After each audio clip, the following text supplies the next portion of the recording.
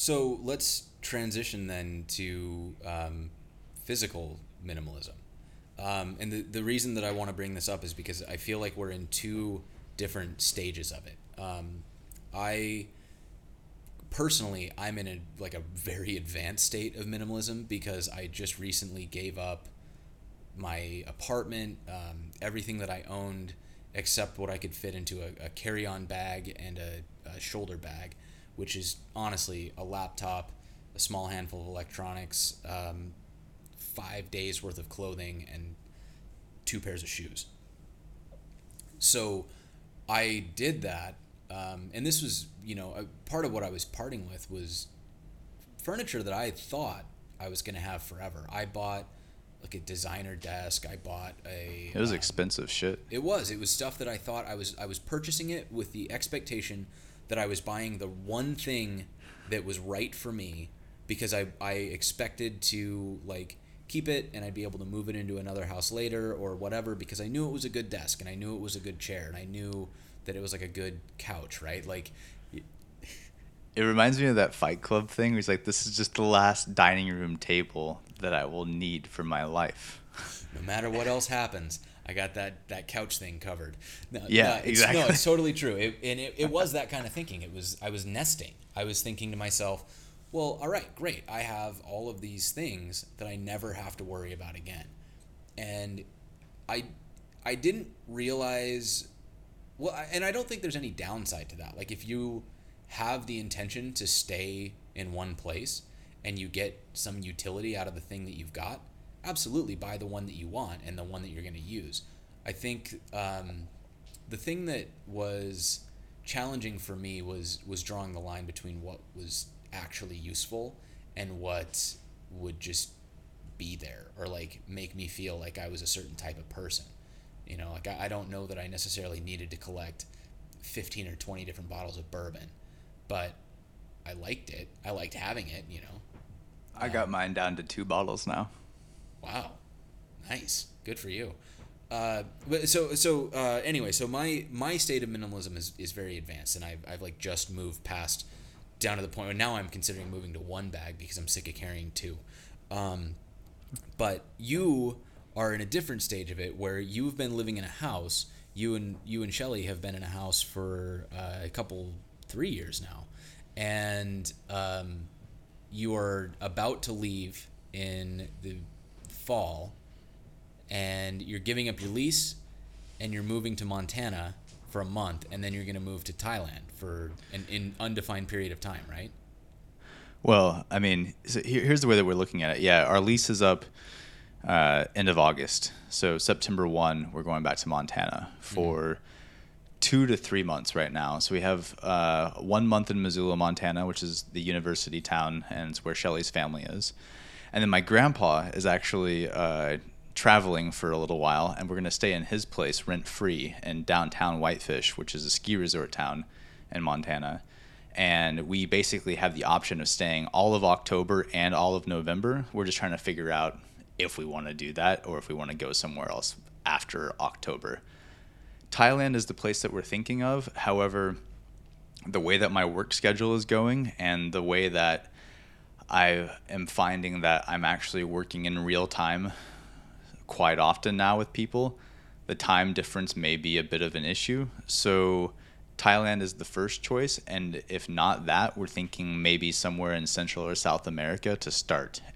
But anyway, yes, no matter where we end up going, we are starting the process of getting everything down to essentials and then moving to go travel for an undetermined amount of time. It may be 4 months or maybe 10 years. I don't know.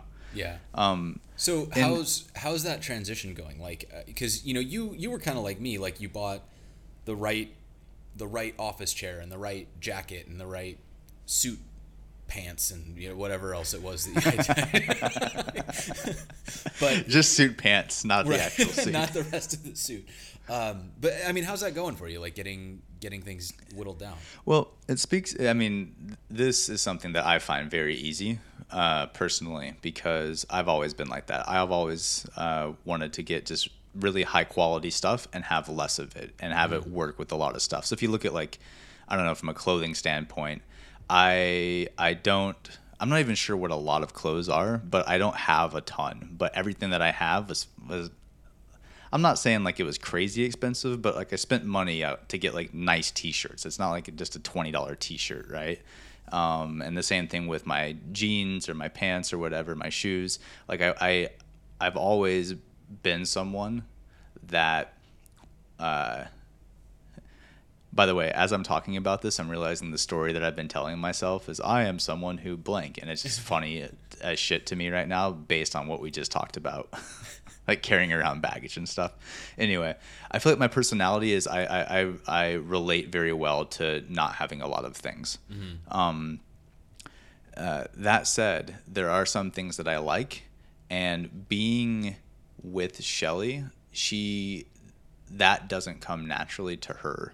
And so what's interesting is we're navigating what is it like to be a couple with not, I guess, with opposing viewpoints on things, and having different ideas of what to do with those things. Not like you're right and I'm wrong, or that's good and this is bad. It's just how do you meld two different people with different tendencies together to accomplish one thing? And that's like what a good relationship is, right? So here's what we're doing though. Is Shelly is in the process of actually going through her entire wardrobe and doing that same thing. And while it's really easy for me, it was really difficult for her to get started. And she's talked about this before, but the reason that she had a hard time getting rid of things is like that's just the way her family's always operated. And her mom used to buy her things like if like she would get yelled at or whatever, and then the next day she would like get a present or whatever, right? So it was like so she started to equate things with love. Like someone loves me and there's sentimental value in this. If I get a thing, and if I give away that thing, then I am saying that it's not, the love isn't important to me or whatever, right? Oh, man. So they're like deep. So yeah, go ahead, finish your thought. Yeah, put a little placeholder in that because I want to come back to that. I don't know if you're gonna remember that, but remember it, please. But anyway, but she's doing a great job because she got started. Whittling down her wardrobe, and now it's like she's in the momentum stage. It's like way easier now because she took the first couple of steps. The only thing is like, and this is where the relationship thing comes in, like we have a car but it's completely paid off and it's a 2013 Subaru. Like if we sold it right now, we would like effectively lose money on the car. And since Subarus last so long if you take care of them, like this is a vehicle that we could have for 10 years. So there's like little things where like my first instinct is sell everything, sell the car, sell everything.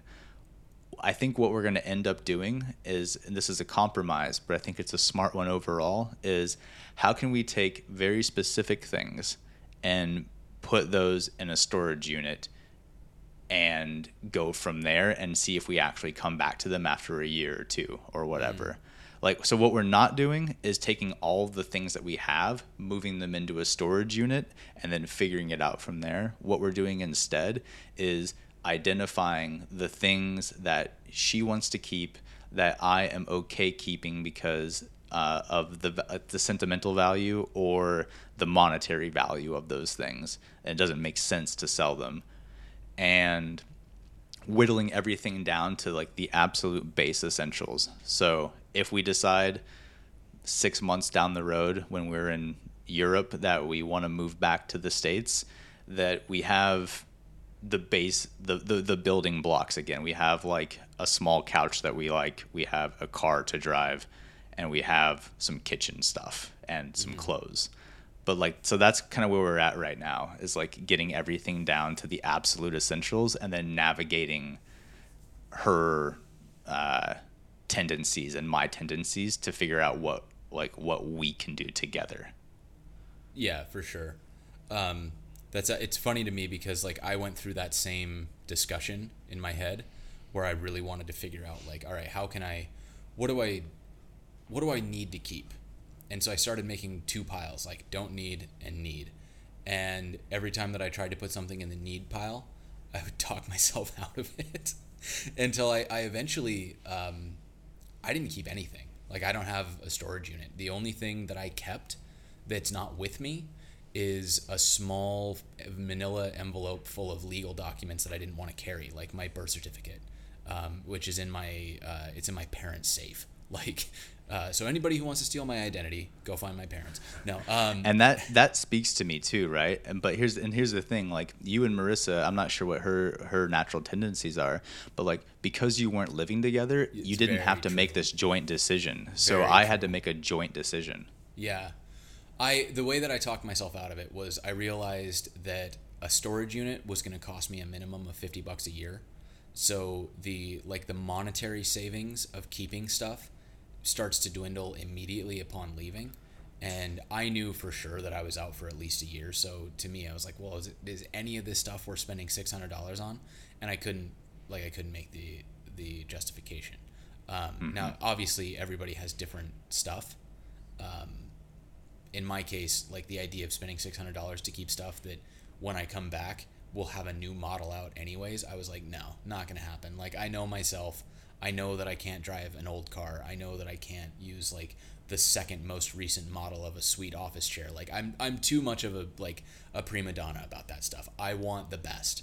And so I knew that I'd get back and replace it anyways. So I just decided I'm going to save myself the $600 and just apply it toward buying the newest version of that office chair when I get back. Well, that's the thing. And so I've gotten rid of quite a bit of like my office chair right now. I had a Herman Miller chair. It was fucking beautiful. Oh, I love those chairs. Yeah, what I did instead now is I have a folding metal chair. Oh. It's so uncomfortable. And I did that on purpose. Is one, I made a little bit of money from selling the Herman Miller chair, and I'm not going to save it. And two, I have a stand-up desk that converts to a sitting desk. Now I just kneel and stretch and stand way more often.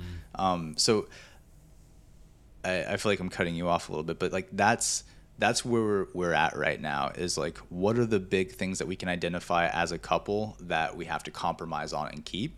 And then outside of the 2013 car and a couple of kitchen utensils, like my Baratza Virtuoso coffee grinder and shit like that, like how can I just get down to a box of kitchen stuff and a car and then take my clothes with me and my laptop and then sell everything else? Like that's Yeah. kind of where I'm at right now. Yeah.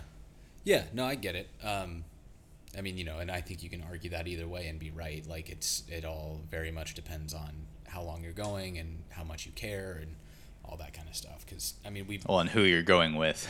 yeah, exactly. But so I mean, that I mean, how does it feel to have your house emptying out? I love it. How's If I could just walk into a place and then have like the one, like if I could just have like my one plate and my one glass and my one laptop and my one Kindle with my books on it, like that sounds amazing to me. I was so happy when I lived by myself for it was like 6 months or so before I left. I had my like my 4 plates and my four, like basically 4 place settings, right? But I only used the one. So I had my dish drying rack, and I would take the plate that I was going to use off of the rack, and then I would go and I would eat, and then I would wash it and put it back in the rack. And it like I never touched my other plates unless I had people over. And the only reason that I ever had plates in the first place is because I would have people over. And it was it was nice to not have to use paper plates for that, but it was There's pretty funny. there's something that I learned from there's a couple of guys, they call themselves the Minimalists, and I think their website is theminimalist.com. They're really nice. They actually, I don't know where they're originally from, but they moved to Missoula, Montana. And I met them maybe 1 or 2 years ago. So super nice guys. But what I liked is they were very much like young, successful, like 6-figure earners, and had a bunch of nice stuff. Like actually, like I don't own my house, right? I just rent, and they own their houses and everything like that. And they wanted to become more minimal and just to get rid of stuff. And I loved the way that they decided to do it. They called it a boxing up party. And what they did is they acted like they were going to move. So they took everything they had and put it into boxes and then didn't move. So basically, as they needed things, they would grab them. So, oh, I need to brush my teeth. Let me find the box marked bathroom and grab my toothbrush and toothpaste. Oh, I need to go outside and wear clothes. Let me find the box and get a pair of jeans and a t-shirt and some shoes. And they just did that over the course of a couple of weeks, I think. And then you end up with a lot of shit still in boxes because you almost never use it. Right. And then you can just donate those? Yeah, or sell or whatever. Yeah. No, that makes a lot of sense. I mean, I use that approach with my closet because being like having played in a band, I accumulated an unreasonable amount of t-shirts, and then I transitioned from being in a band to being like a conference speaker. And so going to conferences, you acquire an unreasonable amount of t-shirts. So I basically would have my closet just stacked. I had 50 plus t-shirts, and I had to get it under control because I never wore any of them. You know, I had a few that I'd take to the gym, and honestly, I kind of, as I hit my mid-20s, I stopped wanting logos on my t-shirts. And so I started going for all blank everything. Like none of the stuff that I own now has logos on it. So I took that approach like that. I didn't box anything, but I put everything in a stack, and I would go through my stacks and find the shirt that I wanted to wear or the shoes or whatever, and I would take those out, and at the end of like 3 months, anything that was still in the stack in the back of my closet, I just donated because I realized like I'm not wearing this stuff. I'm not using it.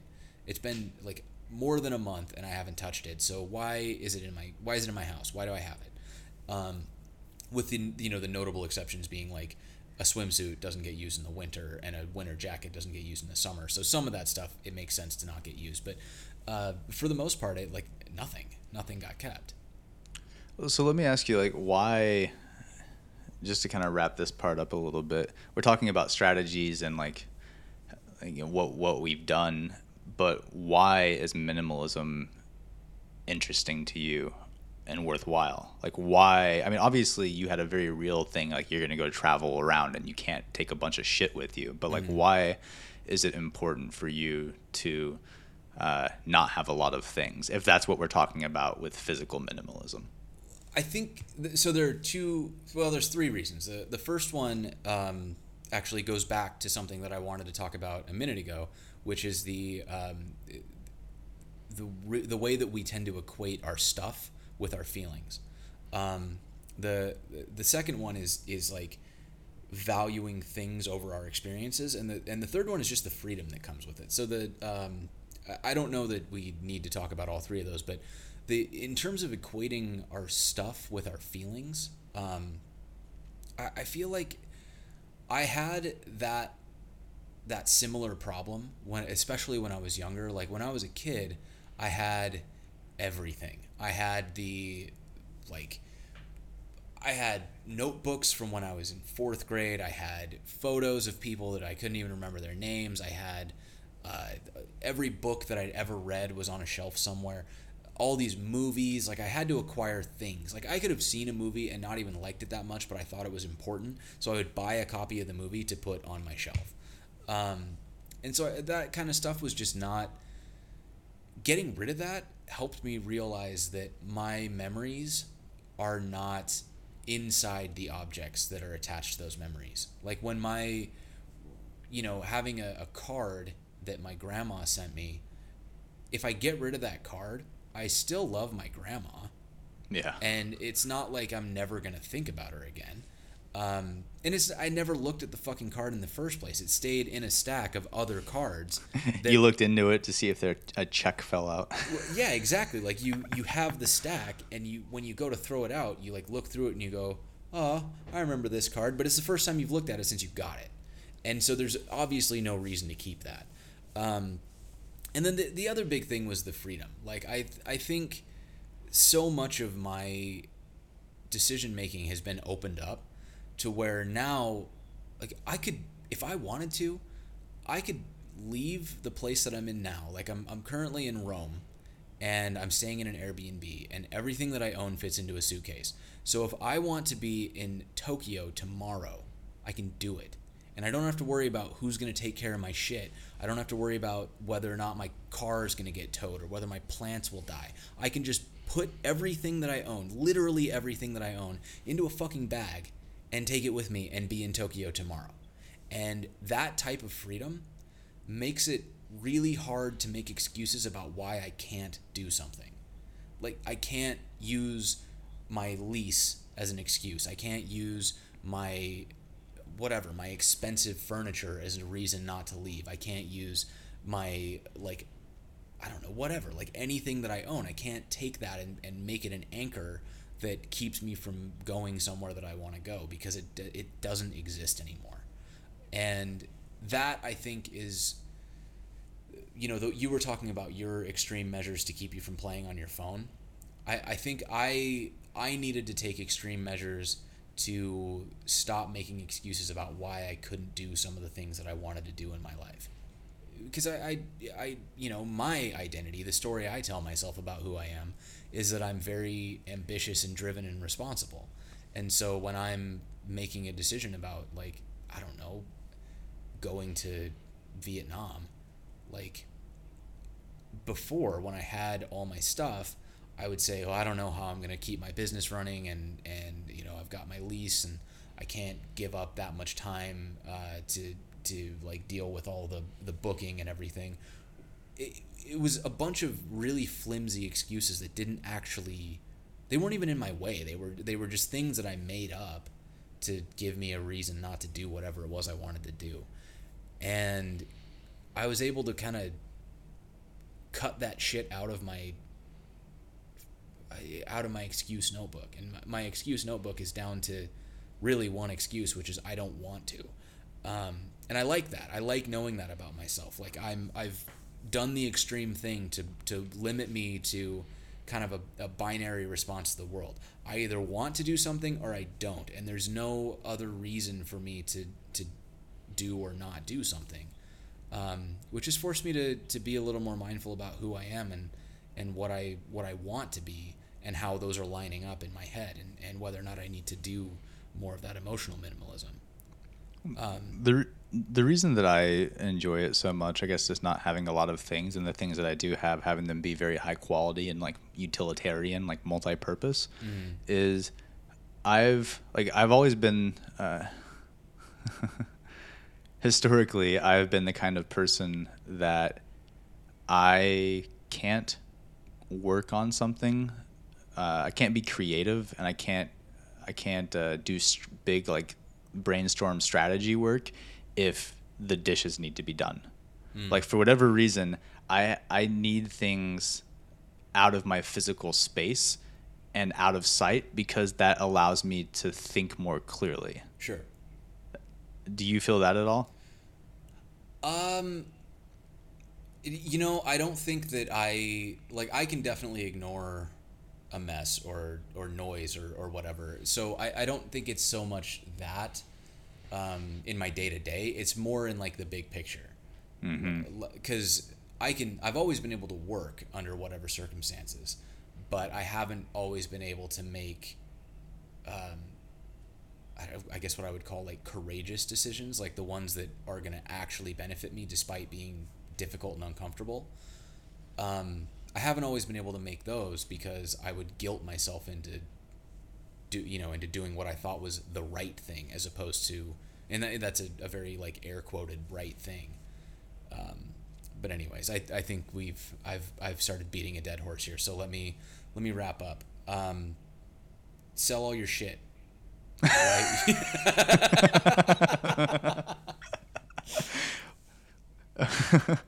You know what? There's probably worse advice than that. Yeah, I mean, I don't know. Obviously everything is through the lens of my own experience, but it's been one of the better things I've ever done, because it made life simpler, and I like that. Simple is good. Yeah, no, I think that's true on every level. Yes, empty, like, go get rid of all your emotional baggage, get rid of all your physical cluttery bullshit baggage, the stuff that's in your house that you don't know why or what it's ever going to be used for, and just feel like 1,000 pounds of weight come off your shoulders in both cases. Mm-hmm. It's like you're preaching right now. You're like telling people to go do it. Like I'm not a religious person, but I swear to God, this, like, I could get religious about getting rid of things you don't need. Like, it's such a good feeling. It's one of the. What does it feel like? It feels like closure. Give me something beautiful. Like, it feels like something beautiful. Something beautiful. Give me a nice metaphor. It feels like when you have. Oh God, I got nothing. You put me on the spot for metaphor. I got nothing. No, it really does. It feels like it feels like when you go from being in a really hot, muggy street with like 100% humidity and the sun is beating down on you and you forgot your fucking hat, so you're like burning alive, and you walk through the 2 sets of automatic doors, and when you get through that second set and you just get washed over with air conditioned air, that type of like relief that you feel when it happens, that's what getting rid of all your shit feels like. It's like walking through that airlock and getting into something very comfortable and clean and cool, where you can, instead of trying to deal with this oppressive outer force, you're in a comfortable space where you can actually, be yourself the way that you want to be, not the way that you have to be. Yeah, I knew you could do that. Good job. All right, man. It's been good talking. Yes. Okay, so since we've done 3 of these now, I think we have to pretend that it's actually a thing. Yeah. So all right, so let's do this. We will put this up with show notes and everything. Please go get the show on iTunes, subscribe, leave a review. Leave a good review. Well, or you know what? I'm just kidding. I'm kidding. Review. Leave whatever review you want. Leave a review of my analogy that I just gave about air conditioning, because I feel like that was pretty spot on. That was good. But we'll have show notes up. This will be posted on either my site or Nate's site. Probably Nate's site, because its meditation is in line with his stuff. And just let us know what you think. We're at info@tooftat. That's 2ftat.com. That is so confusing. Oh, it's so good. Tooftat. And we really want to hear what you think, because this has been really rewarding for us, but we'd love to hear what it's doing for anybody that's not us. Nate, you got anything to add? We will equally await the one person that will send us a thing. It's going to be your mom. Hi, Janie. Yeah. Anyways. All right, dude. All right, we're done. I will talk to you soon. All right, later, man. See ya.